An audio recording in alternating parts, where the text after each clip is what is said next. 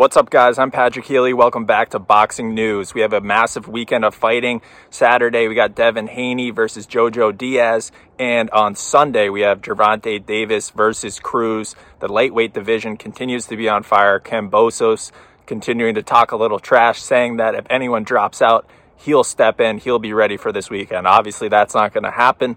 But I love the energy of the lightweight division right now. It's on fire, and two of the biggest stars in the division are fighting. Gervonta Davis looking to get another knockout on his record in impressive fashion, and then Devin Haney also looking to make his claim to fight for the undisputed titles against Kambosos. Exciting weekend, Saturday night and Sunday night. We got a doubleheader. Make sure to check out both fights. Going to be blockbuster. Let's go.